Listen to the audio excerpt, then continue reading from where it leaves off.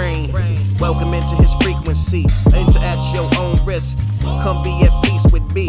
Ask the Paul, where we rise and don't fall. Welcome back to another episode of Baxter's Buzz. I am your host, Baxter E. Hall. Welcome to my brain.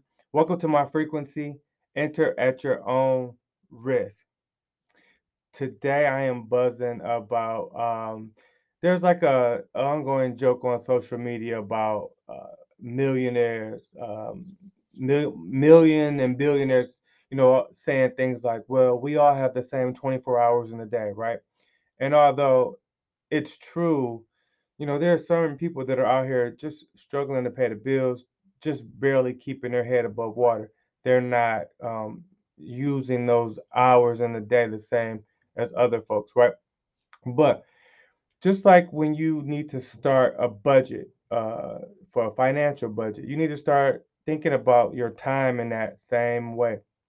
And whether you have a ton of free time or just very little free time, think about ways you can take from other things and sort of pay yourself first. If you have projects that you're working on, if you have dreams that you are trying to achieve, aspirations you're going after, you may need more time to dedicate to that stuff. And that may mean, you know, paying yourself first and not giving it to other entities. It may be sleeping less. It may be trying to, wake up a little bit earlier, go to bed a little bit later.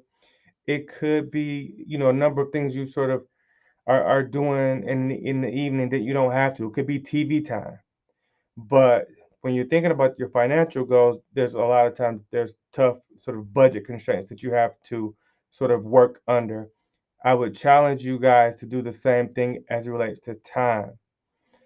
You can lose money and get money back. You cannot get time back. So be very mindful about where you apply it, and make sure that if you have projects and things that you're going after, that you pay yourself first and make sure that you're dedicating time for the things that are important to you. So I hope you all received that message well and it was beneficial. And until next time, peace. Welcome into his brain.